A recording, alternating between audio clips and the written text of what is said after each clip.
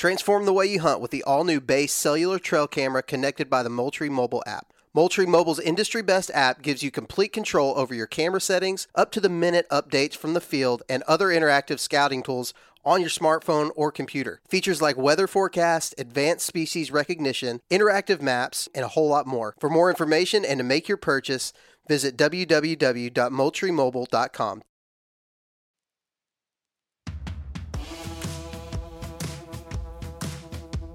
Hey, thanks for tuning in to this week's episode of the Southern Ground Hunting Podcast, where you're going to hear a valuable hunting-based conversation that's tailored for us Southern folk.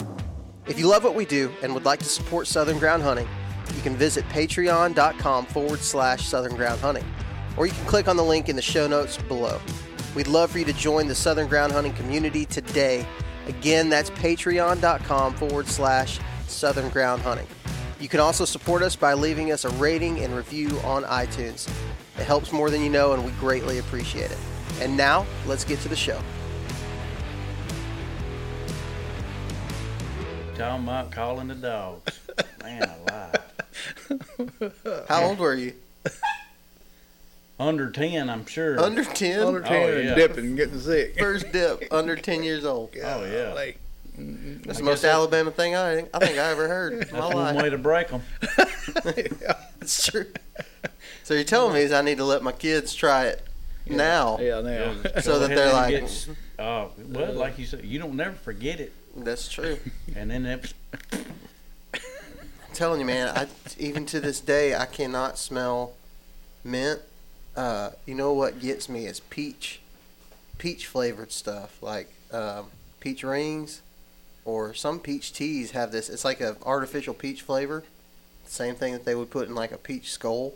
Really? I remember when you're in high school, tobacco's kind of like drugs, right? Like you just take whatever you can get. You don't really care. You don't have a type. You know. Let me You're try like- that. I'll try it, yeah. So we had that peach skull, and it had just come out. The first time I tried it, I thought it tasted like candy until I threw it up. Ugh, I still can't smell that. Ugh. Mm-hmm. Anyways, enough about dipping. We need to talk about that crap. Nasty old habit. But we are post-season, post-Alabama season. It's February the 13th. It's been over 3 days. Jamie said you felt like in Alabama we were getting punished this year. oh, yeah. we were living wrong. punishing us. Last year, abundance of acorns. Ain't never seen it in my life, that many acorns. And this year, zero. None. Yeah. I don't want If to you hear was lucky enough to find an acorn tree by a week, it was all There you gone. go. All gone. All them people griped last year about too many acorns. I don't want to hear a word ever again about it. Well, you're looking at one of them. Hey, Golly. and you know what's funny is Oh. we've got it on like recorded proof about Jamie talking about the acorn crops last year. I don't know if you remember. We're sitting that's right here. Yeah. Sitting right here in the same spot. I said, Jamie, last year was rough for you. What are you gonna do different this year? And you're like, well, hopefully we don't have Many acres. as many acorns on the ground. I believe God heard your cries. You done that to us. Oh, recorded proof. Oh, hey, well, it worked out great for you. Yeah, Crap, great job, Jamie. Yeah, You yeah. got to kill a nice one. Yeah. It was tough. Oh, I don't know how many days. Did you figure your days up total? I went back and counted because now you have to check in and check out on your WMAs, and I think I made a post. I think I killed one on day 36 and day or 35, 36, or 36 or 37 days of hunting. That's not straight, but that's check in, check out. That's total sits. Yep. Wow. That's a bunch a day, way more than most folks. Say that one more time. I think I misheard. Either 36 or 37 days of hunting before I even shot the first deer. Before you shot the first one. Now, I let one go Thanksgiving week that was pretty nice deer, but that is the only shooter I'd seen up to that time. And these come only 3 weeks later, something like that. So, and you shot two bucks within a 12-hour window. Yep. One at last light, and the other one the next morning, I think about 8:30. Golly. That's a cool feeling. Yeah. Have you done that before?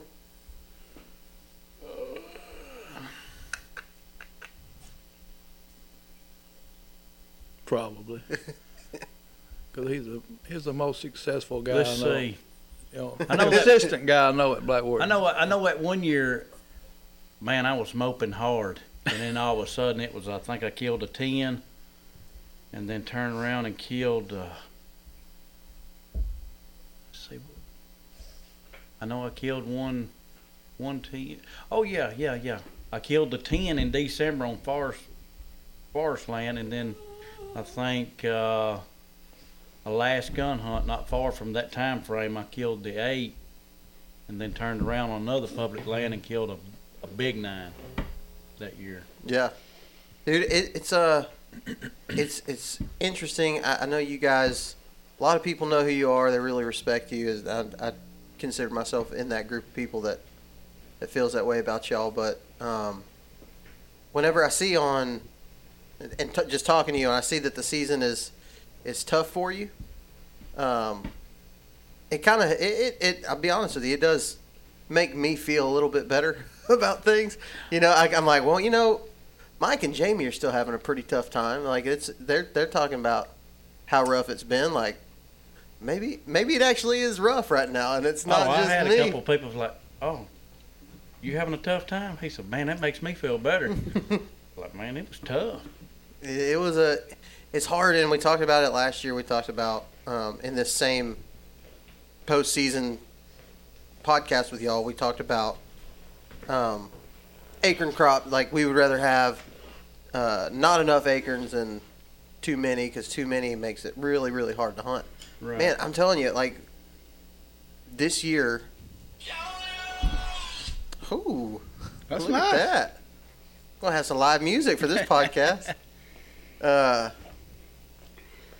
anyway, it makes it it definitely makes it harder to hunt low deer density areas, especially low deer density areas like North Alabama. You know, I think Louisiana would be probably in that same wheelhouse. A lot of parts of the Southeast that are just a little bit lower. Got the big woods. I'd rather have what we had this year. I feel like if somebody were to ask me, I would say, oh yeah, I'd rather have none than too many. But now, postseason, looking at it, I'm like, no, absolutely not. I would way rather have too many. Yeah, you had to change everything I done in the summer leading up for this year.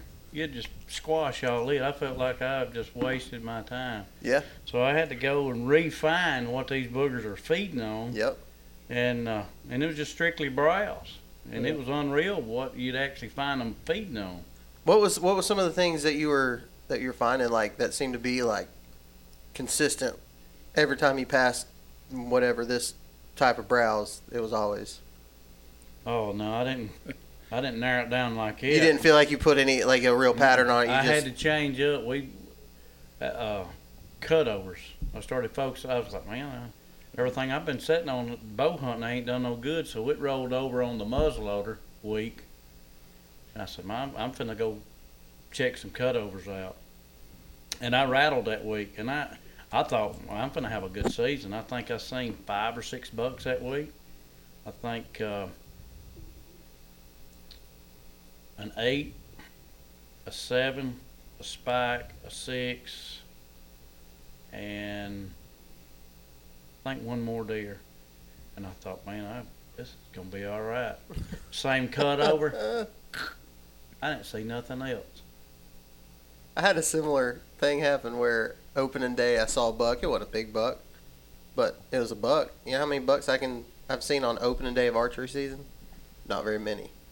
You don't see a whole lot of them. And I saw one opening day on that first sit, and I was like, that's right, it's going to be a good year. Just a teaser. Yeah, no, it sure enough wasn't. But you did end up making it happen on a heck of a buck. 2 pretty nice ones. One of them, though, like one of them, the slammer. Yep. a slammer.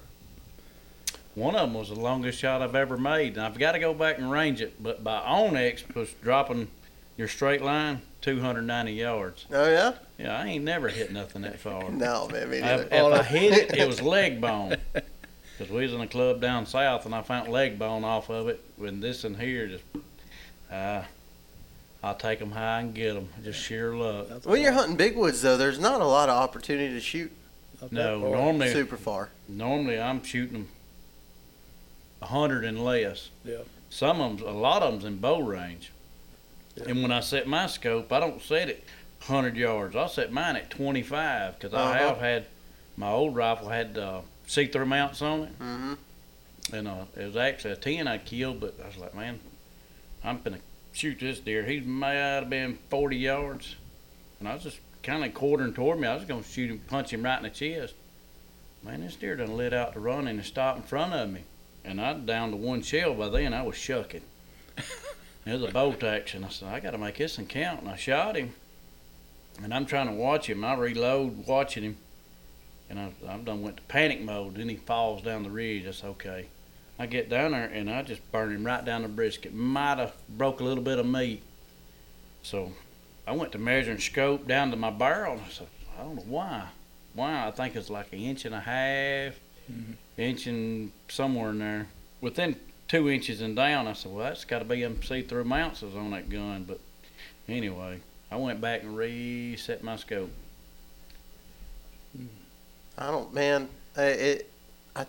sight my gun in for about 100 yards. But I mean, I missed one this year at like 10 yards with a rifle. So I mean, there's always that. But most of my shots aren't a whole lot different with a rifle than they are a bow, Right. as far as distance wise. But so Mike, you which I like this too. I love like kind of the postseason. We ought to make this an annual thing. Like I call it preseason now, but yeah, it's postseason. Just kind of looking back at the season. Oh yeah. We get to hold Jamie accountable for stuff that he said on the last one. Yeah. Your deer are going to take 2 years to recover, get their bodies back just because you jinxed them on the acorns. Man, I hope. What did that big buck that you killed? What did he weigh? I think he dressed 120. I think might not even been that big, but I think 120. But his frame of his body on a good year, he's 200-pound deer. Yeah. I mean, he's long, lanky, and you could see the skin sagging on him. But man, I killed the biggest buck that I killed this year. I'll bet he wasn't 120 pounds, like live weight. Wow. Joker was little bitty thing. But Mike, you had a different season. Everybody knows you for hunting Black Warrior. You know, you shot that state record buck last year, and so it's gonna be hard for you to ever get away from that. Like, what the heck? Mike didn't kill a state record buck every year. What's going on? You had to kind of branch out and think outside the box a little bit this year. I try to do that some every year, really, and even with Kathy, it might not just be me, but yeah, it was tough. Now Kathy had a chance at a big one. I mean, probably 140s, pretty early. Then I passed up a 10-point to probably he might be 3-year-old, but I had him on camera. And I just so happened to recognize him, and I passed him up. I had a good deer close. I just couldn't see him. I had a doe in heat, acting crazy. And I could see the 10-point. You could tell he wanted to come down there to where she's at, but he wasn't. So something was holding him out. So I know it was a big buck. Just couldn't see it. That's something I'd figured out. They got in them where mountain laurel thickets that they liked. They were in them things, and they were eating them suckers, and they were staying in them tight. So I could see into the thicket a little bit and see a doe would come out. One was in heat, messing around. I guess he might have pushed her out, a big buck. But anyway, I never could get no shot, and they ended up easing off. They stayed there in front of me for probably an hour and a half eating them laurel stuff. So, and I went back after the last hunt and went in there and actually looked more, and they were in there tight. So it was, I guess from what pressure they found some laurel thickets and stayed there. Didn't move much, even though does were in heat, and they just kind of conserved her. How big of laurel thickets are you talking? This one probably run for a half a mile or more. This one does. So, but it was more in the bottom. You know, the two things hurt us was no acorns, and then that drought we had there. So it dried everything up on the tops. So they kind of moved into the bottoms more, feeding to me is what I was seeing. Yeah. And that makes it a little bit tougher with the wind. Wind situation is if you try to get too close to them in the bottom of the wind, switch or swirls, whatever, you're in trouble. So it made it a little bit tougher. We seen several. And then I was sick. I didn't hunt for nearly a month from being in the hospital for food poisoning. So That'll set you back a little bit. yeah, it set me back a pretty good bit. So, but But it ended up being pretty cool for you. I mean, you got killed $3. $3 on 3 different WMAs, right? 3 different WMAs. 2 of them was 4.5. 1 was 3.5. Called 2 of them in. Called 1 in with a tree stand. Called 1 in with some antlers.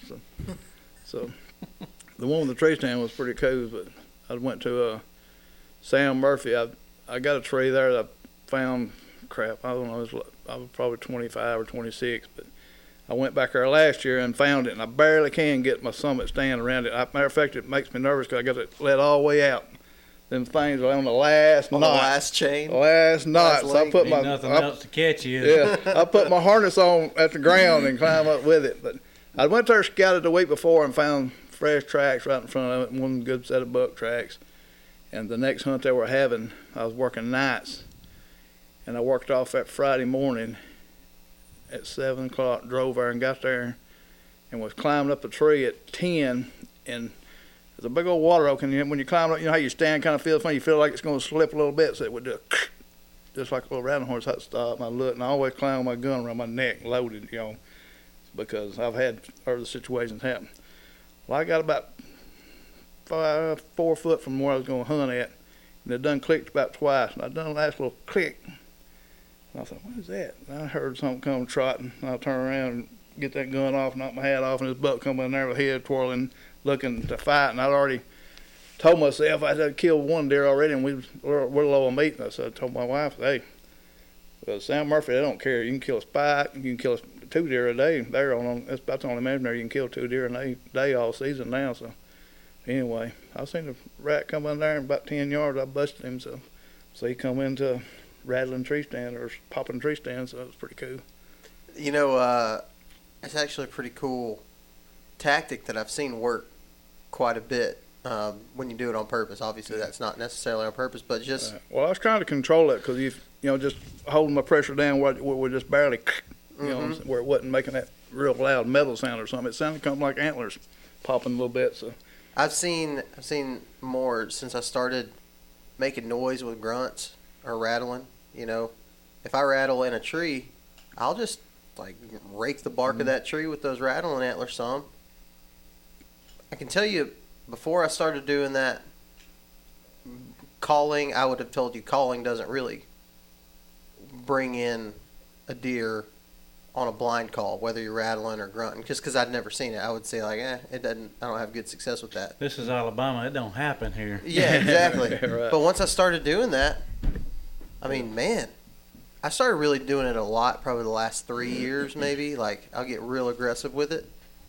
And I wouldn't be surprised to tell you most of the bucks that I've killed in Alabama have been within 15 minutes of a grunting sequence where I really get real fired up.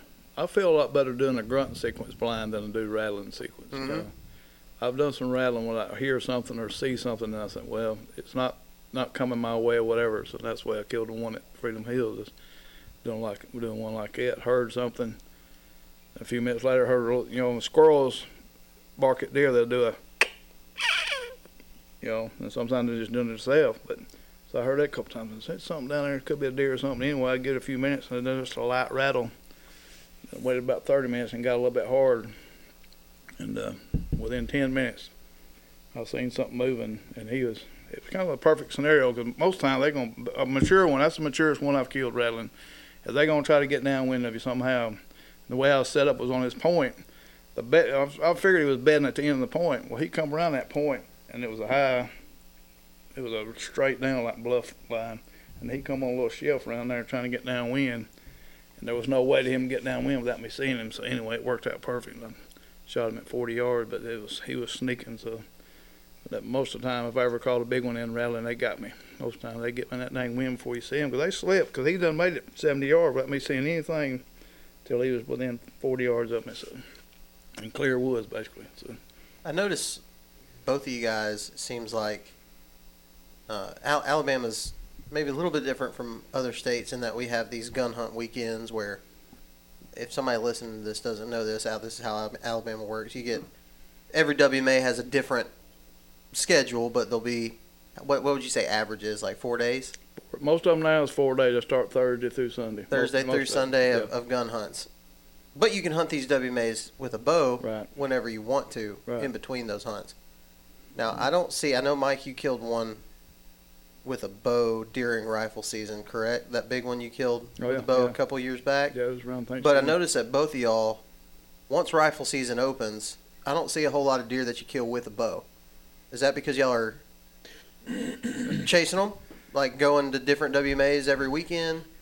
Or is it because you're just not going during those times? Or It's because they changed the dates up on us, and where you used to have that time frame of bow hunting all the way up to November the 19th when it used to open up statewide with a rifle. Now it's like they got now muzzleloader starts up first because in the zones we hunt it starts. This year it was like October the 31st through the 4th or 5th was muzzleloader week, and then you ride into a gun hunt, and it's hard to lay down a rifle on one side to go bow hunt somewhere else. So that's why I really hadn't shot nothing. I feel like it's took my bow out of my hand, but Well, this year they got us bad because they've done a youth hunt early and they closed both sides. You couldn't even yeah, bow hunt that or anything Saturday on the other you couldn't even side. go bow hunting nowhere. So- You could hunt other public land or Right. forest land or something like that, but not nothing you had plans for. Yeah. well, it's a cool part about Alabama in that, I mean, this is I would say Alabama is a pretty high pressured state. Yeah. Any given WMA on Friday, Saturday, and Sunday, you out there's going to be a lot of people there. Right. But once rifle season opens up and these WMAs start going to doing their gun hunt weekends, pressure starts getting really slim, and a lot of these WMAs during the gun hunts or when it's not gun hunt time, you can have a lot of it to yourself, which is a Yeah. pretty cool aspect of Alabama that I don't think Yeah, it kind of depends. But a lot of non-residents probably don't realize that. When we talk about high pressure, we're typically talking about during the gun hunts. It's going to be very, very high pressure anywhere you go. But I want to talk a little bit about this. I do gotta say I do like early season between gun hunts. I'll bow hunt if I'm off. But once on them weekends, once they start them weekend hunts, we get through with the Black Warrior rut hunts, then we'll move chasing rut through the other management areas. But during the week, because I got a funky schedule where I work, I can be off during the week, and I'll bow hunt during the weeks, and every now and then I'll kill one like that after Halloween or something like that. But it's generally about every 3 or 4 years before I get a shot with because the pressure's done been on so much that it's hard to get them close, especially the mature ones. So, but yeah, the pressure this year. Black Warrior was tough first couple of weeks. Then that's normal. They'll be all fired up, get out there, and then they get their butts handed to them. Oh, you talking about on the archery?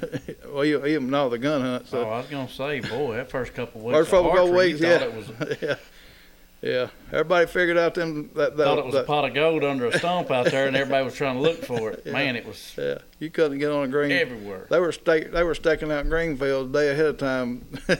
Cars were and stuff. It's funny. Because I figured out when them acorns wasn't available, the only acorns that was, we forgot about the sawtooth. The sawtooths were there for a little bit. Every sawtooth tree had somebody sitting by it. So. Hey guys, as most of you know, censorship for hunters and anglers is completely out of control. So we've partnered with the social media platform Go Wild to combat the mainstream social media censorship. Go Wild was built by outdoorsmen and women just like you. Go Wild is a free social community. Not only are your photos not censored, they're actually encouraged on Go Wild. They give you points for things like sharing your trophies, gear reviews, and inviting other friends. As you earn points, you unlock awesome rewards too, like gift cards, free stuff like knives, huge discounts on brands like Garmin and Vortex, and so much more. And if you create a free account, you can unlock $10 just for trying it out. Visit GoWild.com to get started. 6 Day Grind Coffee Co. is made for people like you, the ones out there grinding to reach your goals every single day. Whether it's 3 a.m. wake-up calls to get into the woods or just getting through your workday, a good cup of high-quality coffee to start your day is imperative. When you buy from 6 Day Grind, you not only get a great bag of premium roasted coffee, you also have the opportunity to support conservation through their Coffee for Your Cause program, where 10% of your purchase goes to the conservation organization of your choice. Check out 6daygrindcoffeeco.com today. That's the word 6 followed by daygrindcoffeeco.com. I'm curious to know, because did y'all see a lot of deer getting killed because it was such a low acre year?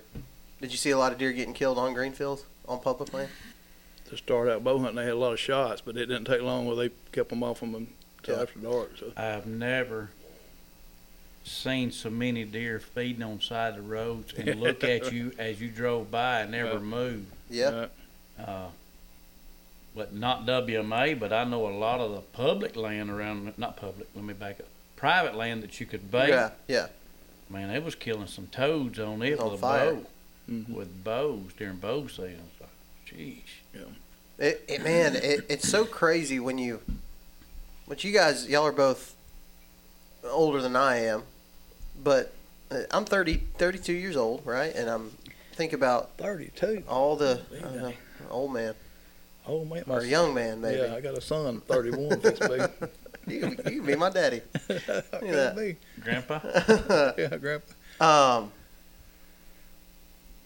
Man, I don't even remember what I was saying, dadgummit. That's up about being young, huh? Yeah. No, I remember what I was going to say. I'm 32 years old, and as you start really putting things together, like I feel like you could look back and have these years like this that really stick out that were really, really low acorn years. I hadn't really had one of those that was this bad that I can look back on and draw information from. You know what I mean? Like, Right. well, that year it was just like this, and the deer seemed to be doing that. So it felt like I was constantly having to figure out new things that I hadn't had to figure out yet. And really pay attention to where I was seeing deer and seeing sign, which was a lot more unconventional this year than what it has been in the past. Is one of you guys, first off, have you seen years like this? Did you have something to draw from, and Yeah. was it accurate? In 2000, we had 0 acorns like this.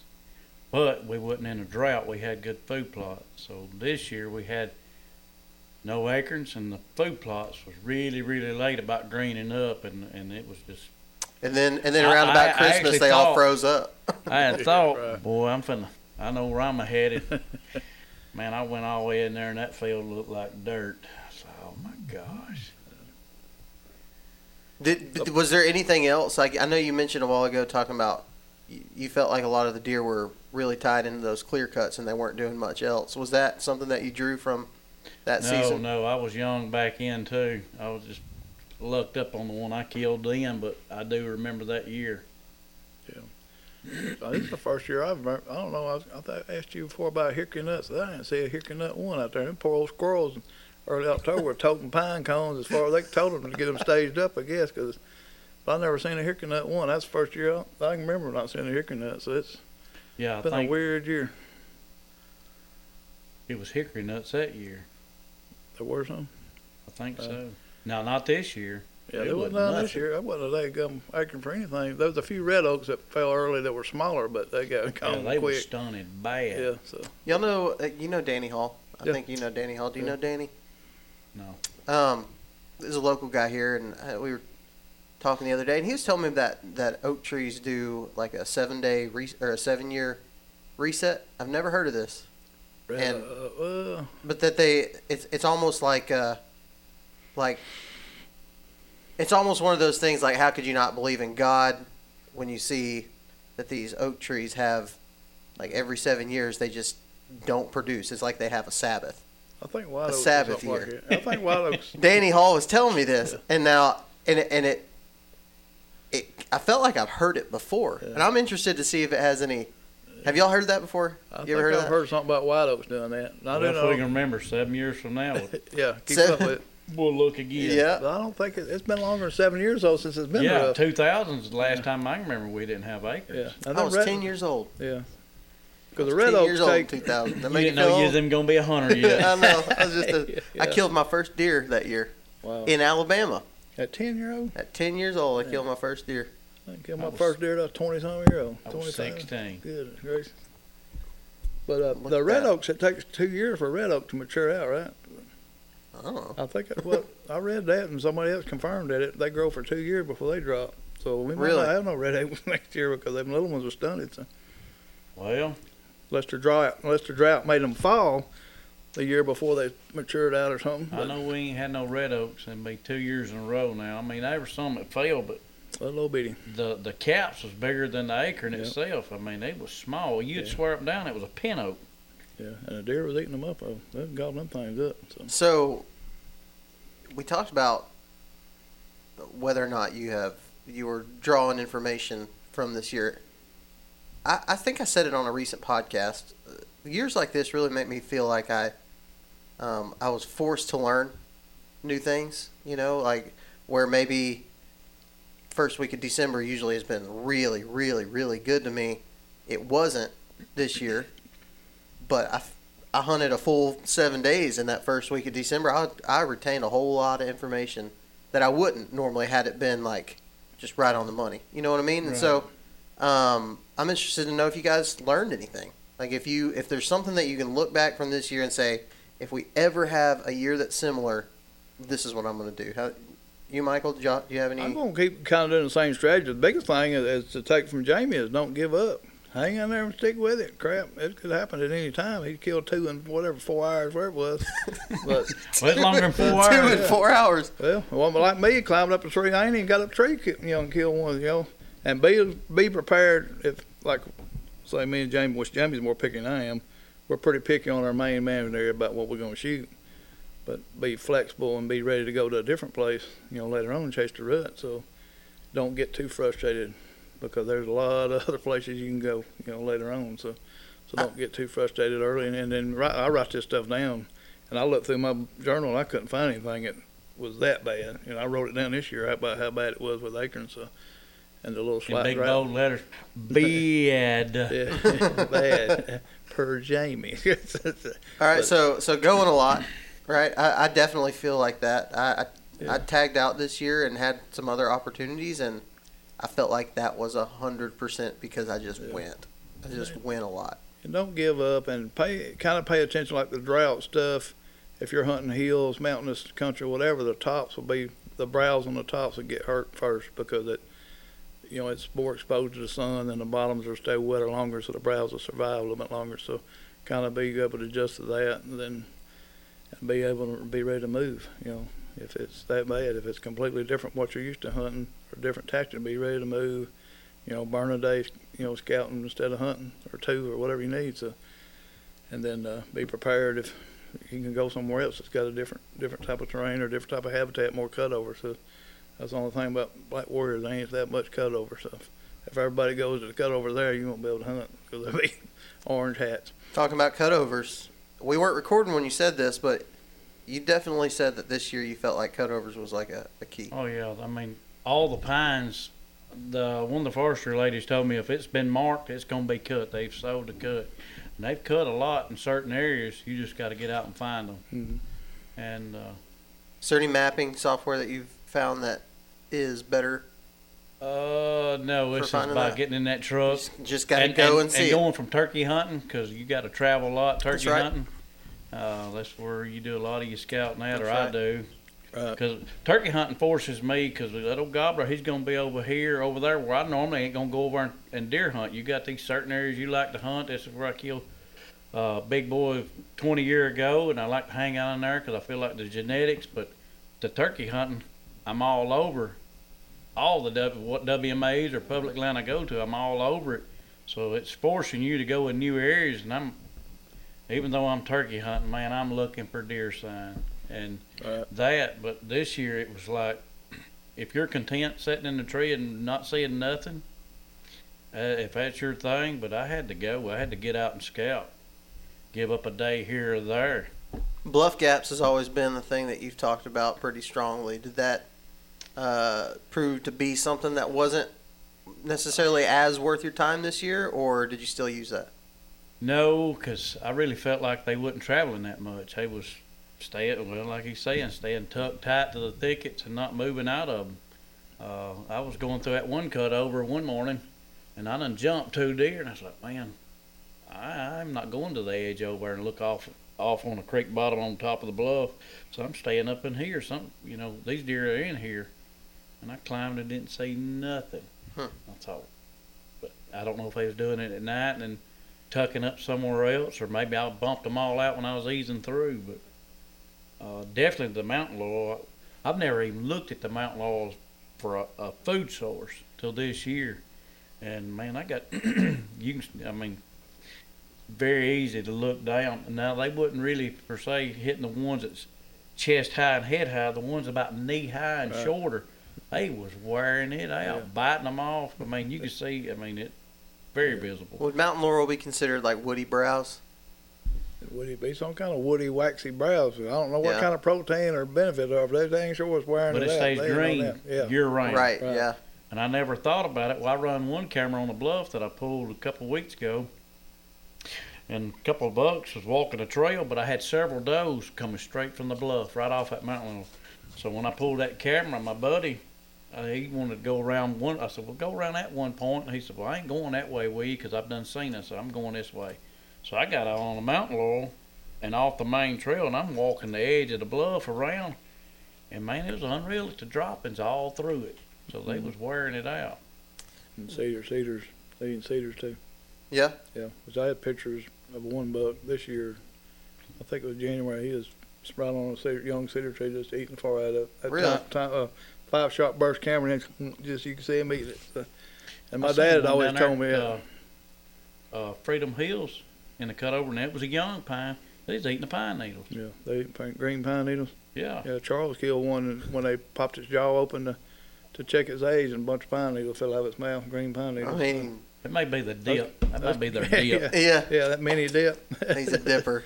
He's a dipper. I mean, that's crazy. That's getting hungry to eat pine That's needles. hungry, man. But there might be some kind of benefit to it. We don't know. They just don't do it unless they have to. Yeah. You know? So there's a bunch of stuff deer will eat out there, so they're going to survive. So just got to adjust a little bit. So remember, pine needles, cedar, mountain laurel. So there's one green thing. Pine needles. There's one thing that.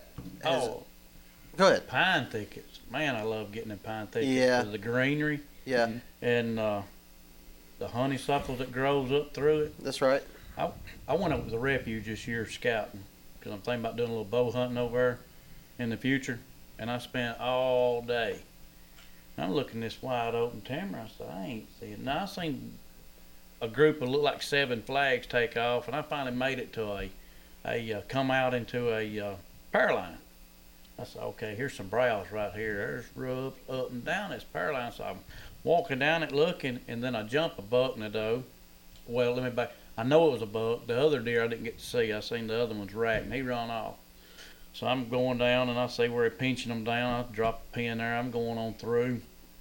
And they were in this one field out, and I go through it, and they're big mature pines. So I walked out in it, and man, at the browse was growing up through it, and it had that one little section of pines had the best sign that I've seen that whole day over there walking. And when I walked out, I was like, man, I need to find some pine thickets over in this area. And then when I made it back to the truck, I looked where the power line come across. I said, man, there's pine thicket right there, but I'm wore out. I'm not going in there today.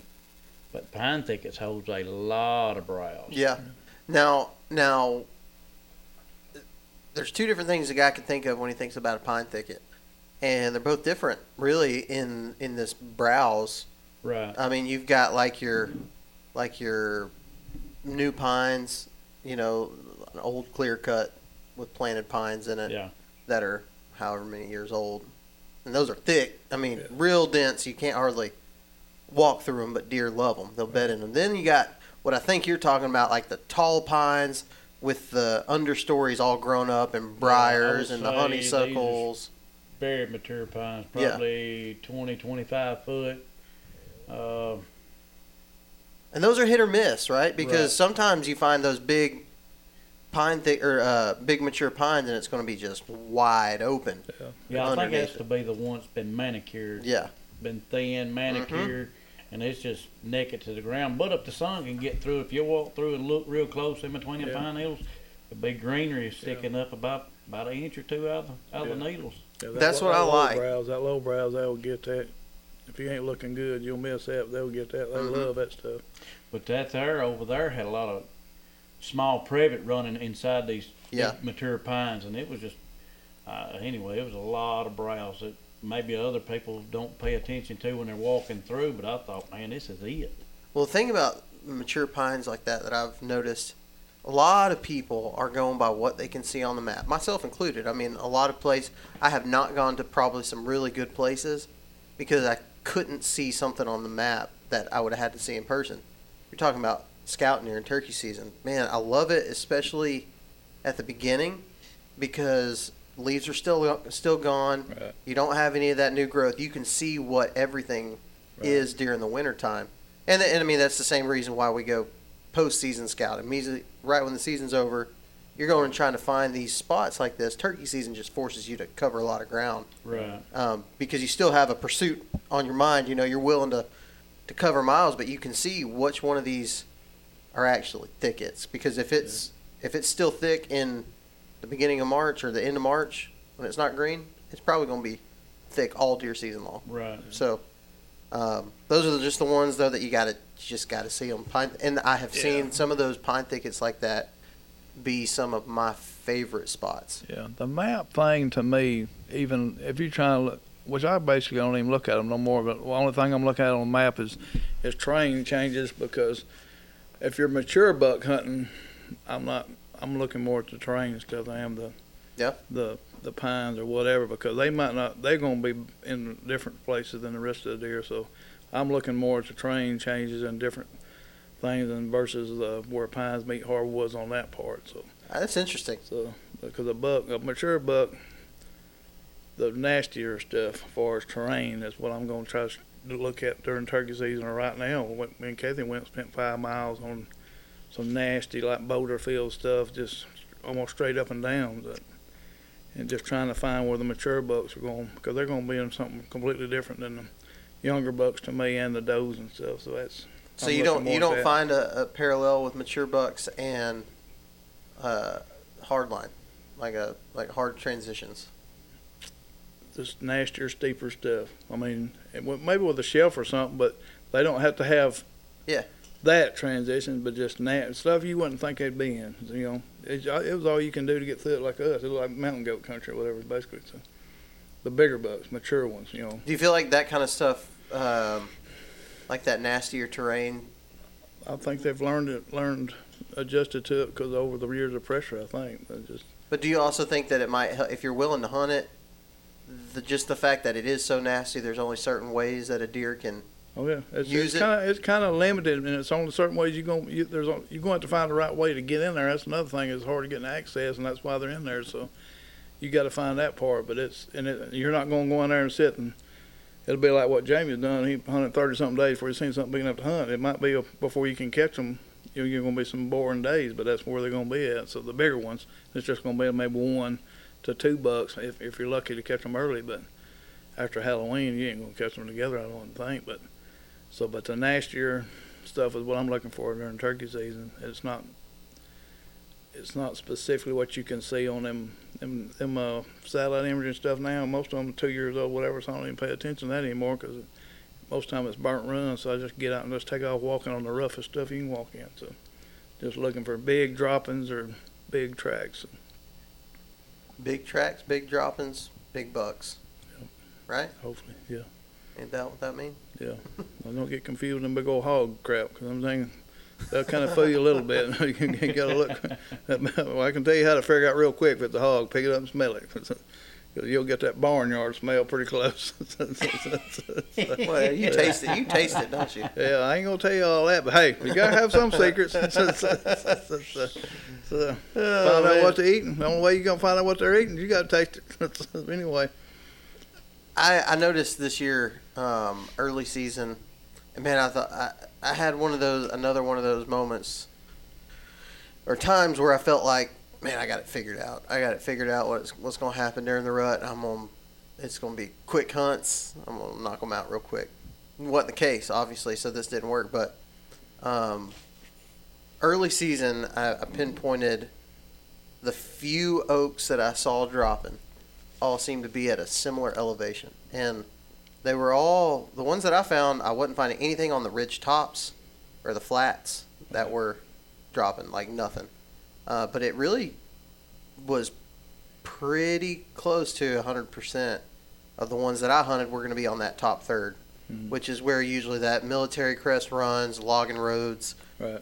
It seemed to really set up to be awesome during the rut because we know that deer like to cruise, bucks like to cruise that elevation. And I was like, man, the does are going to be on that elevation because the only acorns that are on the ground are going to be in that elevation. Like everything's lining up.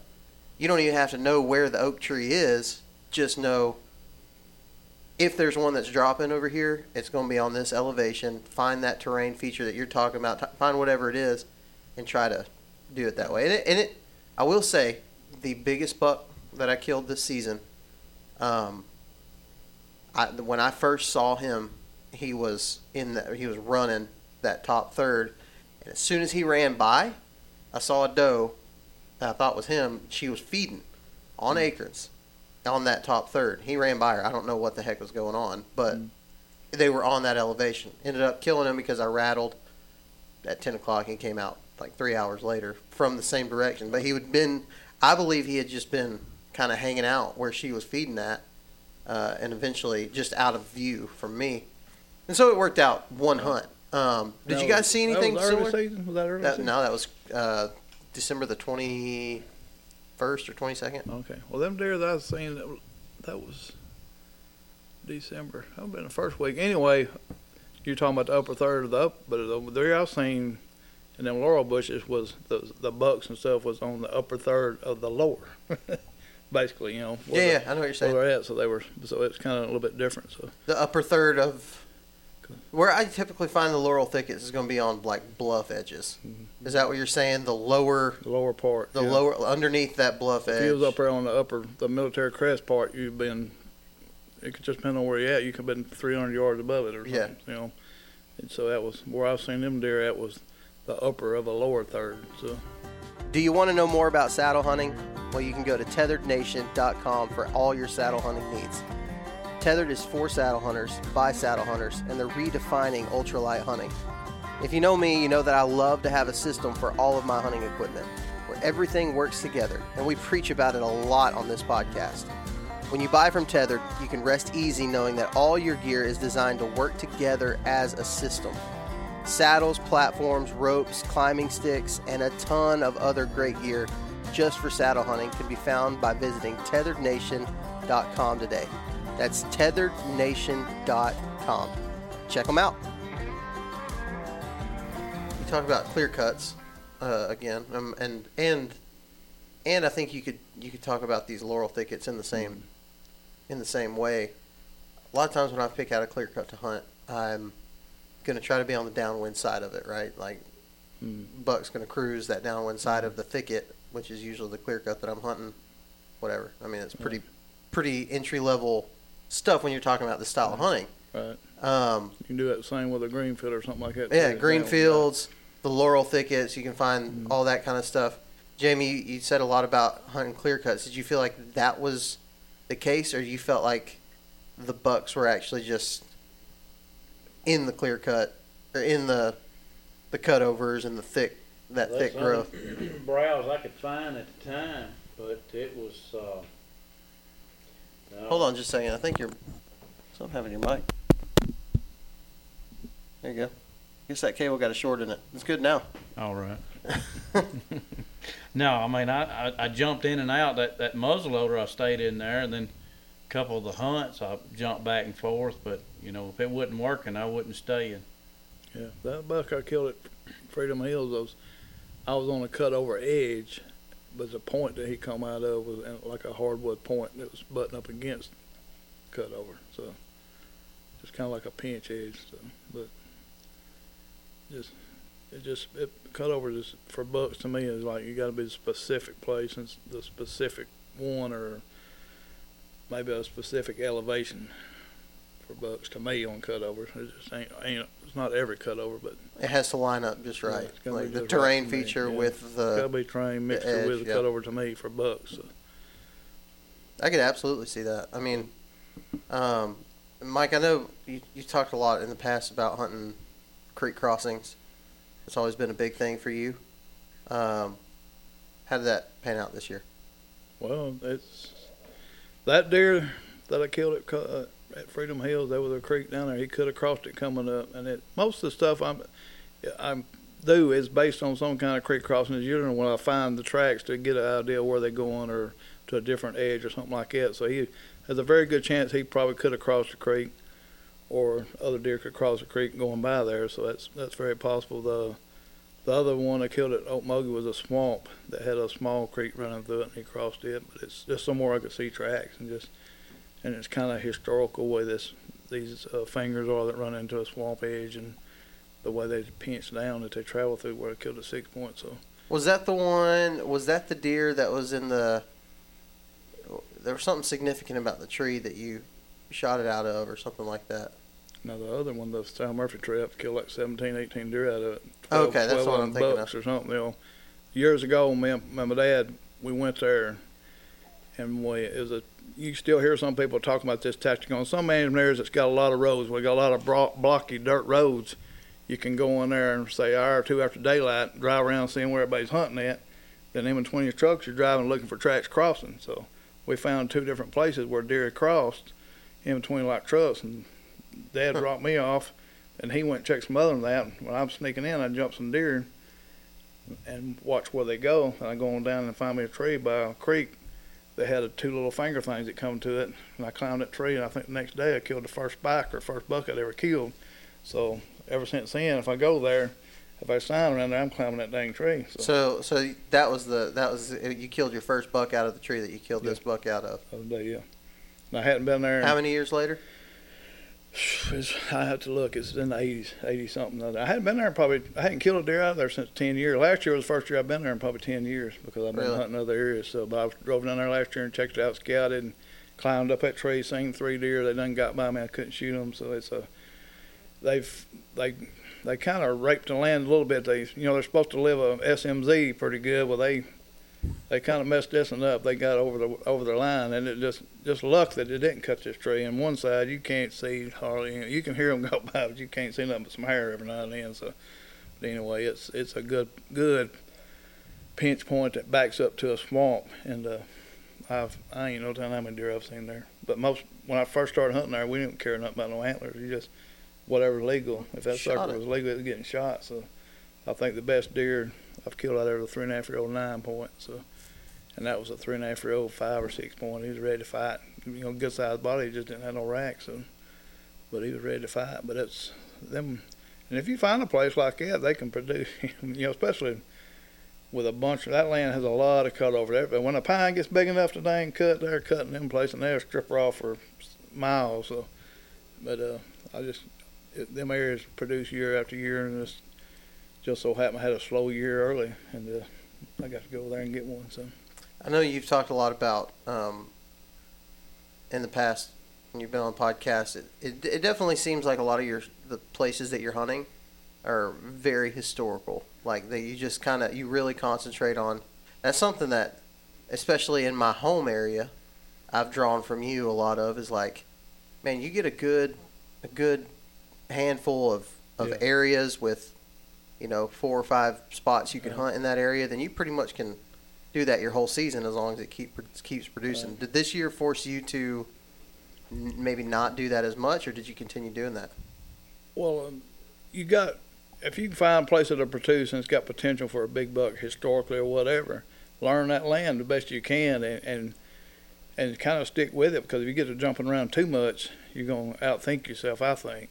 So learn your land, learn the time frame with the rut, or if you're rut hunting, if you're trying to get one, early season or specific buck hunting, you might have to get out more and find specific tracks to specific beds. But during the rut, the areas I hunt, I learn is trying to catch where you got a chance of more than one buck. So and I've said that many times. So learn, get you.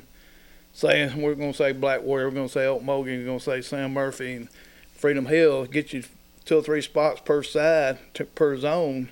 Learn them all you can that's got potential for whatever type of deer it is you can shoot. And that's another thing is find out what the potential is. If you want to shoot a 180, the chance of doing that at Freedom Hills is almost impossible. Black Warrior, possible. Okmulgee, maybe. So, but in a couple other places, maybe. But the rest of them, you need to drop your standard on down to, say, a 120 is a daggone good deer. Most time, 110 inch is going to be a good deer. So, make sure of that, and then learn them areas. Find out what your goals are, what the potential is on the place you're going to hunt. Learn that land, and then every year, go back and broaden that a little bit. Check out some new spots. Then be ready to, spot check a little bit right during the early season or right before season to make your plans. So that's what I try to do, going out of state, you can do things different, but it just depends on what you want to do. I know people that kill a big buck in one place and they won't go back to that place ever again. Their goal is to go to a different place and kill a big buck. So, and that can be hard, sometimes. It's tough, man. I know. So, I get in that habit though. I do. I find myself in that position a lot where, man, you just kind of just the curiosity in me, I guess. It's like, man, I know I killed this buck here. I'm going to leave that alone, though. I'm going to go try to find another spot. I know that spot will produce. I know it will. So I'm going to go try to find another spot that'll produce. Man, this just wasn't the year for that kind of thinking, I don't think. No, not, say at Black Warrior, probably not, because you'd have to adjust some, because it's probably in the same general mile and a half area, yeah, but you're just going to have to adjust to what they're feeding on. That's right. So I think that's important. Just because you're not seeing deer in the spot that you've always hunted, like when I say the spot, I mean like the funnel or the tree or, whatever. The deer are probably still somewhere around there. Oh, yeah. We're not saying go. It's figuring out those areas and learning what they do. And then when you have years like this, man, just retain all that information. Right. You guys, y'all are. I know you've caught some flack for this stuff. I don't know if you have nearly as much, but I get flack every year. Yeah. I told my wife at Murphy when I went to Murphy, I said, I hope I kill a spike, because I'm going to drag that thing from it. Sam Murphy side, take 20 pictures and put it on Facebook.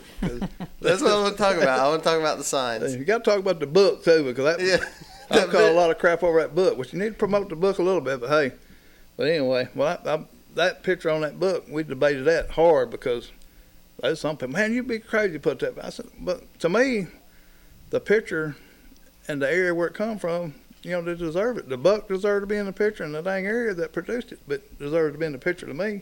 Why hide it to me? That's just me. But boys, people hate it. So. What do you think, Jamie? Oh, I don't try to get in front of it no more. Golly, this mic is screwing up. Say it again. Sorry. Oh, I don't try to get in front of the sign that much no more. Yeah? No.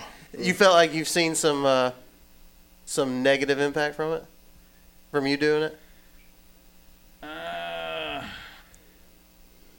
I gotta say, this is one of my favorite parts about podcasting. I've seen it been impacted this year, and in 2000 it was a lot of big deer shot, and it was impacted then.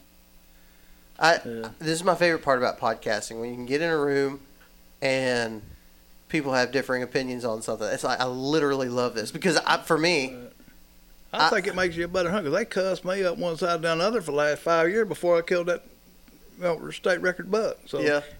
I can say it didn't hurt me.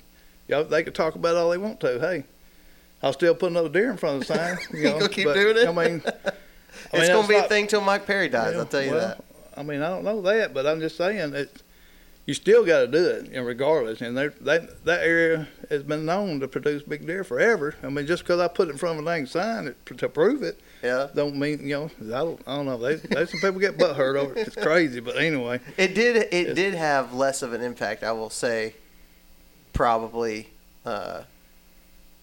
2 years ago, 3 years ago, than it does now. More people know who you are. Mm-hmm. It carries a little more weight whenever you post that. I shot a buck. I'm trying to remember which buck. It was the first buck I shot in Alabama this year, which was not a big deer at all. It was just one of those situations I was explaining on the podcast before. Major ground shrinkage, whatever. A buck that could any WMA in the country, anywhere that has whitetails, you could find a buck like this. And I posted this buck, and this guy was like, "Man, I'd do anything to kill a buck like that. Where'd you kill that deer at? What WMA did you kill that deer at?" And I'm like, "Dang it, dude! Like, this is We were talking about a young, really small 7-point that, and people want to know. So I can imagine you shoot a nearly 200-inch deer. It's got to carry some weight, right? Like, is there a part of you that Some feels? people, yeah. And I had a young guy last year. I went to Freedom Hills waiting on Charles to kill deer and was waiting on him to bring it in. A young guy come walking up and he looked at me and said, "Ain't you that guy that killed that big deer?" I said, "Yeah." He said, "Is that your truck over there?" I said, "It's the only truck sitting here beside them game warden trucks." Okay, and left. All he was worried about was what kind of truck I had. What kind of truck So I you guess had? he's gonna hunt my truck. So, but anyway, and I have people do that, but I don't. Oh yeah. I can adjust to it. So hey, I mean, you got to be able to adjust to it, and I'm kind of ready for it, I guess. So, but Yeah, it doesn't. It hadn't slowed you down. I don't Do worry you about feel it. like there's any? If you had to honestly look at it for you, do you feel like your hunting's been impacted negatively because of that pressure? No. No. Nope. Mm-mm. I feel that With the acre and crop we had this year, it didn't really matter. It didn't matter. You should have just absolutely, like, last year just blown that, which I guess that buck did kind of not blown out of proportion, but everybody knew about that buck. You know, there was people traveling from all kinds of states to hunt that area and got their butts kicked this year.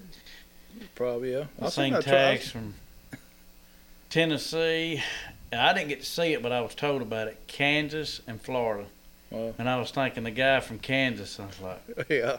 what was he Well, thinking? what are you Well, doing Black here, Warrior, bro? that's kind of comparable. But yeah, I seen an Iowa tag at Sam Murphy. I took a picture of it. That's kind of like, I don't know if that comes from Sam Murphy, but Now I've seen from a lot of Iowa. states But of come course, up here if to they're turkey done hunt. in Iowa and they coming for meat or whatever, that's fine. So That's a long ways to drive to come hunt Alabama. Hey, Dwight, my brother's archer shop. Anyway, he had a guy. He called him. He says, "Man, we got rear-ended yesterday, and I got back up in the tree down at 7 Mile Island, and I looked down, and undoubtedly it shot his broadheads out of his quiver. Anyway, almost cut one of his strings in two. dang it. And he's from Alaska. Wow.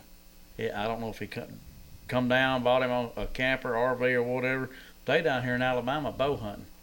And hunting 7 Mile Island, He was on 7 Mile Island, Wow. and I told him, I said, that's a pretty good place to pick. I said, Come the from rut Alaska. kicking in right now, and this was later January. So you need to head south. They just now getting kicked up. Yeah, And he fixed him back up because Alaska. he makes us couple of strings on the spot. Had him fixed up in about 30 minutes. Well, that's good. Yeah. Man, I'm glad. I ain't gonna edit out all the WMA names. Yeah. Y'all just It keep don't talking about bother them. me. That way they're all equal. We done talk about every WMA in Alabama. Well, there's a bunch of them. That's one thing I'm kind of proud of this year. That's the 5th different man there that I've killed a 8-pointer bigger on. That's You cool. know, so the Oh, Freedom Hills There's deer. a so- lot of them I like to go to. Right. It's just because social media. Man, there's several Oh, down you see some south whoppers, that kill yeah. some bruisers. Yeah. And I just either I'm tagged out or Right. I'm so burnt out. Time late January rolls around. I don't want to head that far down, but it's just we got some up here in North Alabama. I'm kind of partial to, and I want to go like Murphy. Well, I let one go this time. When he turned his head and looked at me, it's high and tight, and I was like, I ain't shooting that deer. I let him go. He's And too the following picky. week, Man, we different. We are the different following humans. week, I told my brother, I said, if it's the same one you killed, I'm glad I let him go. But if it's not, I'm still happy with the decision I made to letting him go. But ended up being a really good deer for him. Well, for anybody. Yeah, I it was mean, a he good turned deer. out being a lot nicer if it's the same deer. I just know when he looked at me, it was really tight. It's a tough thing on public land and in certain situations. To And make sometimes you you'll ain't get- got a few seconds to make your mind up. Sometimes you get burnt. You're like, man, Yeah. I think I'm going to let him go. Yeah. And then Dude. later, I let one at a hunting club go a couple of years ago. Had him at 60 yards broadside, split G2s. I said, I'm going to let him go. I text my buddy. He said, where do you think he'd go? I said, he might go 125. Man, you should have shot that deer. An hour later, he come up. And he's walking a skidder trail to me. And when he was swapping ruts, I pulled the trigger, and I seen him rear up my scope and turn and run off. Called my father-in-law going to the truck. I said, man, I just shot a pretty good buck. I said, starting to drivel, I'm going to sit in the truck. Man, you better get on that blood. You're going to lose him. And my exact words, with a shot like that, he's not going far. Well, he come up and helped me look. I looked that night. I hit vacation that week. I looked all week. Looked every buzzard I seen flying. I found a doe that had been shot with a Rage. Or, well, let me take it back. Now, maybe not a Rage. A 2-blade broadhead, expandable. I found a calf throwed out in a cutover. And then a guy was a deer farmer. Was in the club. He killed him that Thursday, and I shot him right across the bridge of the nose. Right below the eye. As soon as he stepped in the scope, and that I pulled the trigger. And he measured him at 139 and some change. That hurt. Oh, I guarantee this old boy ain't passing no 120. Because my buddy that still had the club, they had a deer that was coming to a feeder. They was had pictures of sent to me, and he had split twos and maybe another. He said, "Looks familiar, don't he?" I was like, "It still hurts." Yeah. Yeah. Definitely. Well, man, it was a interesting year. Like I said before, I used you guys as a gauge all season long. Like, man, and then Jamie goes off and kills them on back-to-back days, and I was like, 130. 132 and 4/8. Yeah, 132 inch 8-point that's a daggum good. That's a nice buck, man. No credit to me, man. I got invited on this hunt. My buddy scouted the area out, seen a really good buck over that he wanted to hunt, and he come help me that Friday evening get the deer out that I shot. When I'm coming out, I'm like, man, my phone went dead. I was like, man, I hope he comes over and checks on me. When I topped that rise, I seen them fog lights burning on that truck. I said, oh, yes.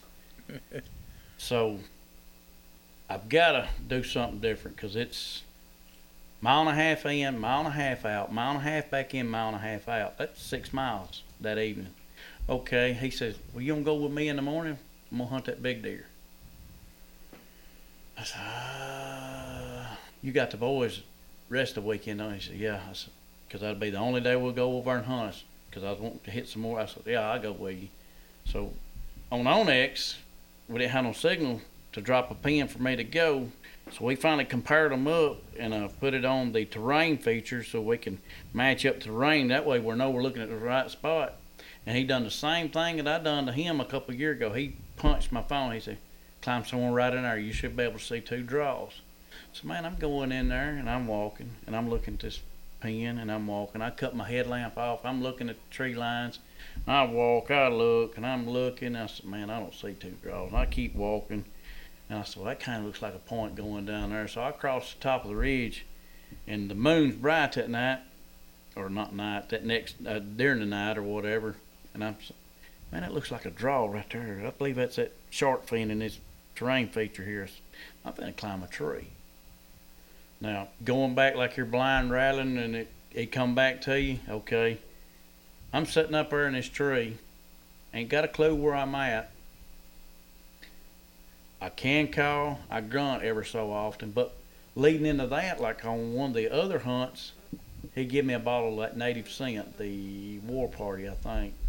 And I'm not big on scents because I've always had horror stories. Well, I'm walking down that draw on a hunt before, and I'm spraying on some of the scrapes walking down. And I'm talking about some sure enough rubs. And right before dark, I had a spike walking top of the bluff, and he stops dead in his tracks. He throws his nose up, he goes all the way up the draws. And I was like, man, this is native scents too. And I was like, He picked this up from a long ways and walked all the way up the draw trying to figure this out. So, okay, well, my spark bottle messed up on me. So now I'm going back to the hunt where I killed the big 8. And I done got it all over my hand that one day because it wouldn't missed out. It just run down the bottle. I said, crap. I said, I'm taking in this morning. I put it in my shirt pocket, tore me off 2 pieces of toilet paper, stuck in my pocket. I said, when I find me a tree to climb, so I picked me a tree out to climb. I walk over, I put 1 toilet paper out. I said, I'm not bringing this back out. I pour 1 out on one, pour it out on the other. Well, it slipped out of my fingers. It's like, man, surely I didn't get that on my boot. Well, later when I got home at night, I smelled my boot and it's covered in urine. So I'm sitting up in the tree. I'm can calling. I'm grunting ever so often. I think it was 8:30, and I look up, and this deer's coming side hilling. Anyway, I shoot him, but I'm like, I don't know if he smelt the scent, and the combination with can calling and grunting brought him in. I don't know. No different than rattling early season. Yeah. If you don't try nothing, Right. I heard this weekend. I'm sitting there watching. It's a video podcast. I think it's public land whitetails. That's what it is. And I was telling Michael about it. But anyway, this guy says, no balls, no bucks. If you're not going to try nothing, Randall Eric. you may not get Was that nothing. Randall that Yeah. said that? Yeah. You know, so if you're not willing to try something, Man, I agree with that. Yeah. you're liable to not see nothing. That's exactly right. I was talking to y'all know who Andy May is, Yeah. around Michigan. Really good. I mean, one of the greatest whitetail hunters there is. Yep, that's right. I was talking to him at ATA a couple years back, maybe 3 years. It's the only time I've ever been to ATA, and we were hanging out talking. I was like, man, what you do is just so cool. Like, we weren't doing a podcast or anything. We were just hanging out, and he talked about how when he was younger, when he first started hunting, I mean, he was going in and basically he was seeing how close he could get without getting busted. Like, really, really risky stuff. But it taught him how close he could get without getting busted, right? Right. Sometimes you can get a whole lot closer. You take those risks like that. It goes back to that no balls, no bucks. Like, man, if you're not willing to maybe try something a little bit unconventional, you may still kill bucks every once in a while. And I feel, so my dynamic the last 2 years has been a little bit different than it was before. The last 2 seasons I've been self-employed, working for myself. I can hunt whenever I want. And so I've actually found that it's hurt me to be able to hunt so much because I play a little bit too safe.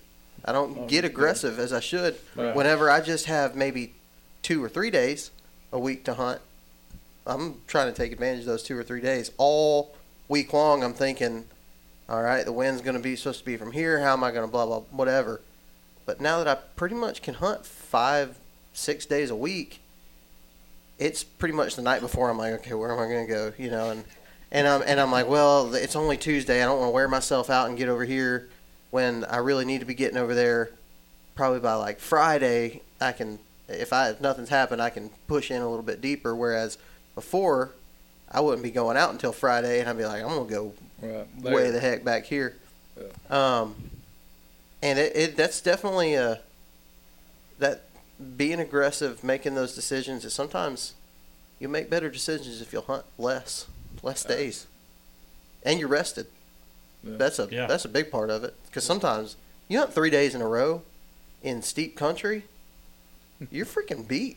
Yeah, It ain't fun at that point. It's like I'm more out. Like every morning I gotta wake up at 2 o'clock. Why do I love this sport so much? Yeah.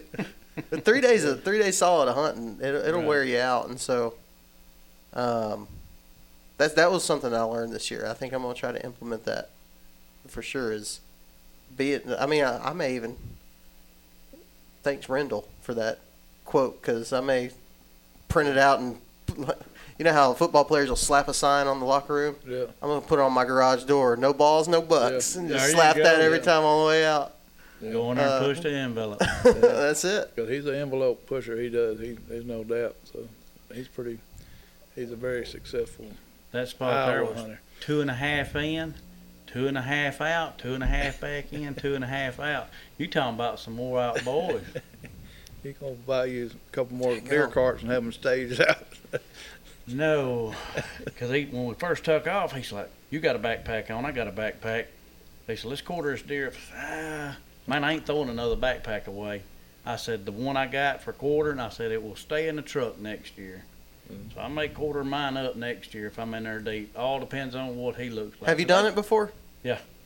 It's But so much better. I can get all I haven't. now with cell I've phones, never done it. cell phones and timers, you can get all the field pictures you want, so you ain't got to come out and get somebody to do all this for you. You can prop it stand up. No, you get it got to just take right. it in front of the sign, Jamie. Yeah, I was about to say, Mike takes it. Yeah. He will not pack out a deer because I'm he's dragging got to us get off. that sign picture I'm to piss dragging everybody something 10 off. hours to get that sign picture. If Kevin's there, I'll be in front of the sign. If Kevin's not there, What? Anyway, I'll tell you later. Oh man, well fellas, we're running up on time. I enjoyed the heck out of this. That was It was fun. fun, yes. Man, And you know, I mean, Kathy does not ever disappoint with snacks. You missed out on the chili. And I though. missed out on the chili because I just ate. But I'm about to wear out some of this. Now is this Weaver's? Is this deer? Weaver's ring bologna. Yeah, That's good stuff right it there. is great. Yes. I ain't found nothing bad from that place yet. Mm-mm. That's awesome. I'm curious. I need to call them Sam because they were the other day. They were 4,500 or 4,600 or something, 4,600 or something like that. So Pablo brought me some. Which, by the way, Pablo, this man is a gift giver. Oh, you got. He brings me something every single time I see him. He brought. I mean, I killed like 10 deer this year, and Well, he's crap, bringing me he- deer meat. He killed 6 or something, didn't Killed a bunch of them. he? Yeah. You talk about dragging a deer a long ways. That son of a gun went like a mile and a half out there and shot a doe and drug her back. Hey, that's and fire right there. That's When I was younger, I've done it. Man, I Yeah. done it with a muzzleloader hunt, and it come a storm. It was raining so hard, which I had my deer card. I was like, man, I could go home, get my bowl. We come back out. By the time I do all that and get back out, I get it out by myself. And it was raining so hard, all I could do was look and make sure I was still on the gravel and walk. It's how hard it was raining. And I'm thinking, for a doe. But I wanted to kill one with a muzzleloader. Sometimes you want to kill them that bad, you know. I have I don't know what I was I have thinking. worked I was hard. way back in there. I've worked hard for some does, especially those early season ones when you're like, man, I ain't killed a deer in almost a year. Like, I will work hard for this one. I've got to get out of that mode of, man, this right here, I believe I'm going to kill a buck right. I ain't shooting that doe. That's my bait. Yeah. Man, I passed up on a couple where I could have killed with a bow. And now I look back and like, man, I like to kill deer with a bow, you know. It's fun. And then, anyway. It's hard for me to do it at Black Warriors, like, because I don't want to get them spooky or anything. I'd rather them does be relaxed. So I just, man, unless I'm hunting some edge far away or something, but I just don't want to mess them up because it's so close. Most of the time, Right. it's so close. Some of I them ain't getting close I to ain't rut. So. shooting them with my bow. But if I hit a field or something like that, I may take one here or there. But I can see that in a lot of the places that y'all hunt because it really is low deer density. But other parts of the state, man, like I've got places where I hunt that you could go out there, maybe not this year, but in years past, you go out there and any morning, any clear, cool morning in October, and you'll see 15 does. Wow. And you absolutely got to kill them. You know, what's funny about that spot is I've only ever killed one buck in this spot. And it's without a doubt the most deer dense area that I hunt. That's why I kill a bunch of does off of that little piece of that small little piece of property during the early sound season. like you need to kill them. Yeah, you got to. If you'll thin them down, then you'll see more bucks. in that Man, spot. that's my hope and prayer. Cool, fellas. Appreciate you guys coming on, and I think we need to do this again next year. Hey, y'all buy my book, please. Yeah, go buy one of them books. Where can they buy it at? Amazon, of course, then Vans, Sporting Goods in Coleman, Weaver's Meat Processing in Hartselle. So right now, that's the 3 places. Is there or me? Tell me, is there anywhere somebody can get a signed copy? I've had people mail me checks, and I've done it. So, and I don't have any put out anywhere signed. I'll be walking around at the Nashville Wild Turkey Expo with some. I'll be at the SCI show in Nashville. We'll be at Birmingham. So I don't think I'll be at the Buckmaster this year because I have to take vacation again. I don't want to get into my deer hunting days too much. But yeah, or I've met people, get them to them. So anyway, if you want one signed, whatever, just holler at me. We'll figure something out. That's not a big deal. We can do that. So. Yeah. Thanks for reminding me about NWTF. It's going to be coming up this weekend as this podcast drops. The day that this podcast drops, Oh, really? we'll Sweet. be at NWTF. If you're at NWTF, I'm going to be around somewhere. I'm going to be at the New Canoe Product Showcase a lot. Sweet. And hanging out there, trying to record some podcasts. So if you see me, say hi. Good deal. And See I Mike want say to hi. tell everybody I appreciate the people that bought the book. So that's a lot. So that's helped out a lot, and I was proud to You're welcome. see what people are thinking, Jamie. I really appreciate it. Y'all didn't know this, but Jamie was actually the writer. Mike's just the ghost writer of the book, Yeah, right? I'm just a ghost writer. They call it Jamie's information. Yeah.